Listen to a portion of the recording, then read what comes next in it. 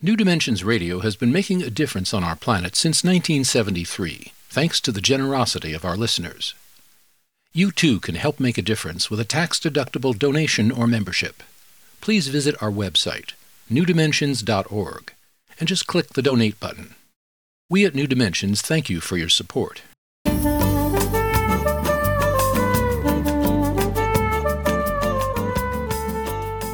Hello, I'm Justine Willis-Towns. Welcome to the New Dimensions Cafe. Today I'm hosting award-winning documentary filmmaker Dan Drasin. He's a filmmaker of the documentary Calling Earth and also the author of A New Science of the Afterlife, Space, Time, and the Consciousness Code. I'm speaking with Dan at his home by remote connection. Welcome, Dan, to the New Dimensions Cafe. Thank you, Justine. It's great to be on the other side of the microphone for once. Exactly, because Dan and I work together, and all of you who have listened to Dan, you know his voice from being the announcer of our programs for New Dimensions. So here we are on another side of the microphone this time. And, you know, Dan, in your book, you really present how the predominant cultural belief is in materialism and how this has deeply skewed our understanding of the nature of reality. What I'd love for you to do is to talk about this practice of materialist ideology and how it negates the broader and more accurate and authentic picture of reality. So how is our view being skewed by materialism, Dan? I think materialism as we know it today was partly a result of how science developed as it split off from religion during the Renaissance. And in order to make that split, it had to focus on the material world because it needed hard evidence and it needed a territory of research that could produce tangible results. And we've seen the outcome of that today. Dan, do we think that it also came out of the mechanistic way, like new machines were being invented, the steam engine, and Right. People were looking at reality like it worked like a clock, I guess. Right. One of the outcomes of this trajectory of science is this clockwork notion of how the universe works and how everything works. And that's true up to a point in what we call the material realm, which is not just matter. It's matter, energy, space, and time. But our materialist perspective keeps us focused on the matter part more than anything else. In any case, this trajectory of science over the past 300-400 years has been useful to us in our civilization. It's also damaging, as we have come to learn. But it's a phase that will, one way or another, come to a conclusion, and then we'll be in another age following that. But in its denial of religion, materialist science concurrently denied the possibility of anything that it couldn't account for. So it had to be able to count it and quantify it. Right. But ironically, as science developed, it started dealing in a whole realm of intangibles. For example, wireless communication. Until late in the 19th century, the whole idea of electromagnetic waves, it wasn't even considered fantasy. It wasn't considered at all. And that's somewhat analogous to our culture's attitude towards what we call the afterlife. Right. So as science developed, it began to look beyond what we with our physical senses can perceive. And so we take for granted now, even within the scientific paradigm, an expanded notion of reality. But eventually, materialist science came up against a certain sort of philosophical boundary in its exploration of reality. And up until, say, even the 1970s or so, the whole idea that our consciousness continues beyond our physical existence or may pre-exist it, this was left to the purview of religion. This, I think, is called the hard problem of science, I think is what they say, because it's like there's no explanation about our relationship of the physical phenomena and the phenomena of consciousness, where they put it in, as you were saying, in religion. but it's not part of science. Right. Our alphabet of choices runs all the way from A to B. If it's not conventional science, it's conventional religion. But that distinction started to soften up a bit, beginning in the 1970s, particularly when modern medical science had advanced to the point where it could resuscitate people who had been declared clinically dead for some period of time. And many of these people started reporting experiences that they'd had when their bodies were flatlined. No brain function, no breath, no heart activity. These experiences included, for example, being able to witness their bodies from the outside. If the death took place in a hospital environment, these people reported having witnessed the surgery or whatever the procedure was. Or even the conversations of the surgeons. Right. And not only the conversations of the surgeons, but the conversations of people who were sitting out in the hallway and down around the corner in the hospital building. At the outset, these were kind of dismissed as, well, maybe there's brain activity we don't know about that can function when the body is flatlined. But after a while, that became quite an insufficient explanation, because these individuals were able, as I say, to perceive events taking place outside the operating room. So this launched the field of near-death studies. And the birth of the IANDS, the International Association for Near-Death Studies, which has chapters on, they say, every continent except Antarctica, and that began to study and compare notes on increasing numbers of people who had reported these experiences of consciousness after their bodies were clinically dead. Concurrently, studies into reincarnation have been done on a very rigorous basis, as well as the work by Michael Newton, who was a hypnotherapist who started out in the 1970s, and some of his clients in deep hypnosis sessions, they would report experiences from between lifetimes. Initially, Newton dismissed this as imagination, but then he started noticing distinct patterns that were consistent among his clients. And so he kind of, at one point, he threw up his hands and said, hey, I've got to be scientific about this. So he started recording these sessions and comparing the recordings. And long story short, this resulted in his first book, Journey of Souls, followed by a second book called Destiny of Souls. These books explore this question of life between lives. And the way he documented it from these sessions he did. Right. He simply brought sensible scientific procedure to these questions. This gave rise to a whole era of expansion of this research in general.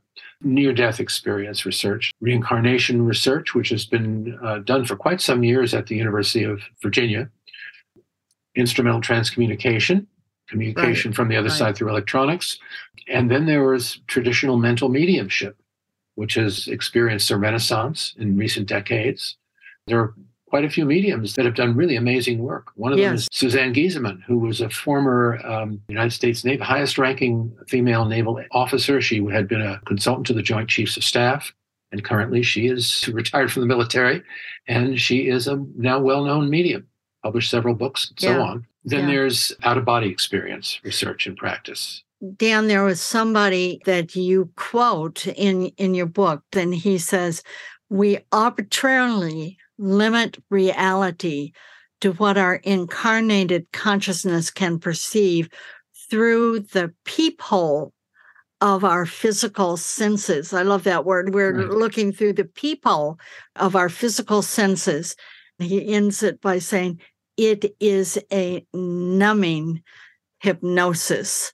That's really what you're talking about, how we limit our potential of perceiving a greater reality.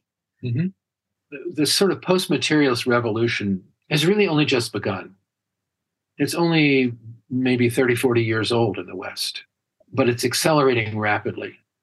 If you go to Amazon, click on books, and type in Afterlife, I think there's something like 50,000 results come back. When you talk about this, what do you see as the implication for all of this research, all these books, these people that are being very, very credible, that are having good research to say this is really happening, something is happening, what do you believe? How is it going to change our lives? What difference is it going to make in our everyday living? In the first chapters of my book, where I talk about materialism, I mentioned the consequences of materialism in our culture. Basically, we're a culture that fears death. What does that do to our priorities?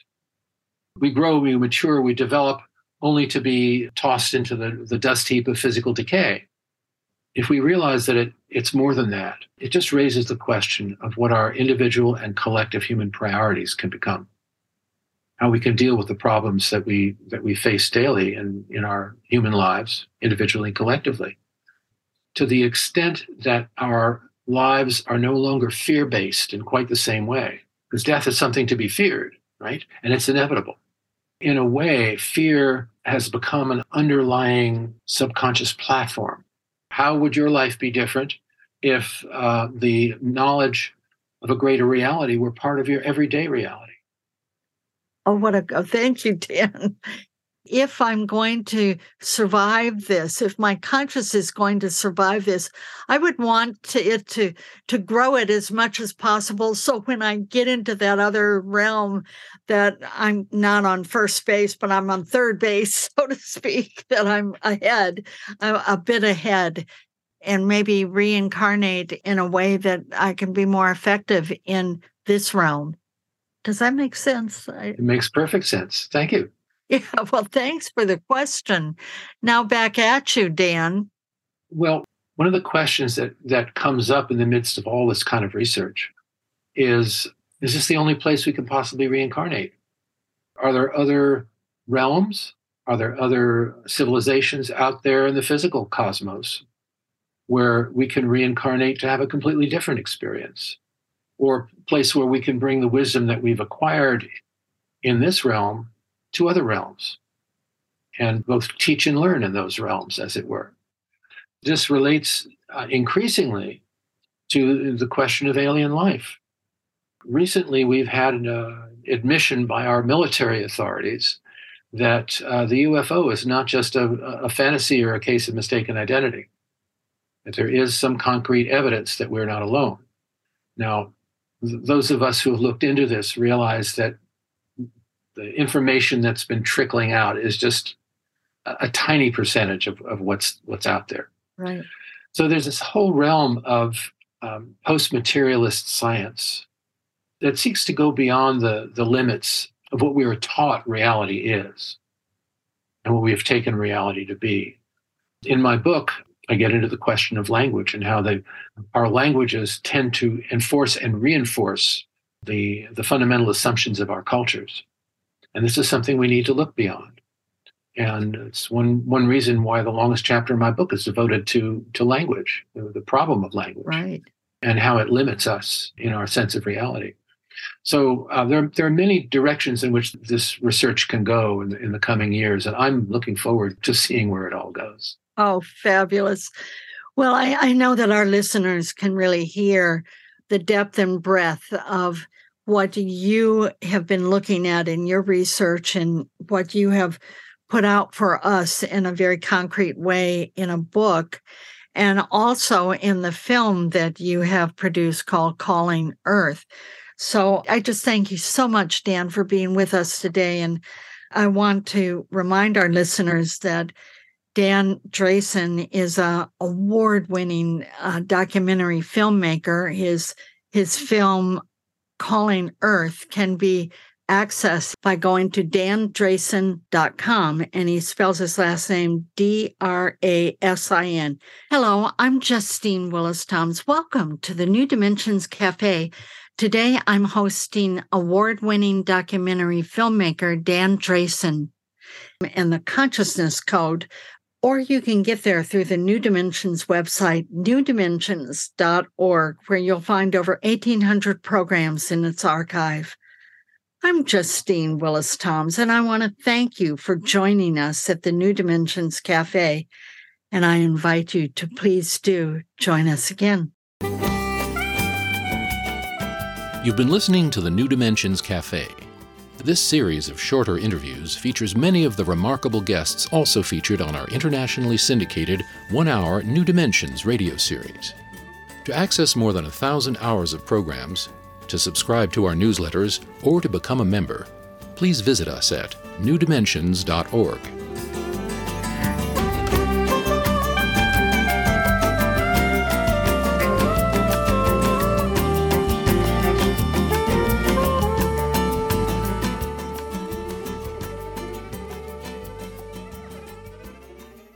New Dimensions Radio has been making a difference on our planet since 1973, thanks to the generosity of our listeners. You too can help make a difference with a tax-deductible donation or membership. Please visit our website, newdimensions.org, and just click the Donate button. We at New Dimensions thank you for your support.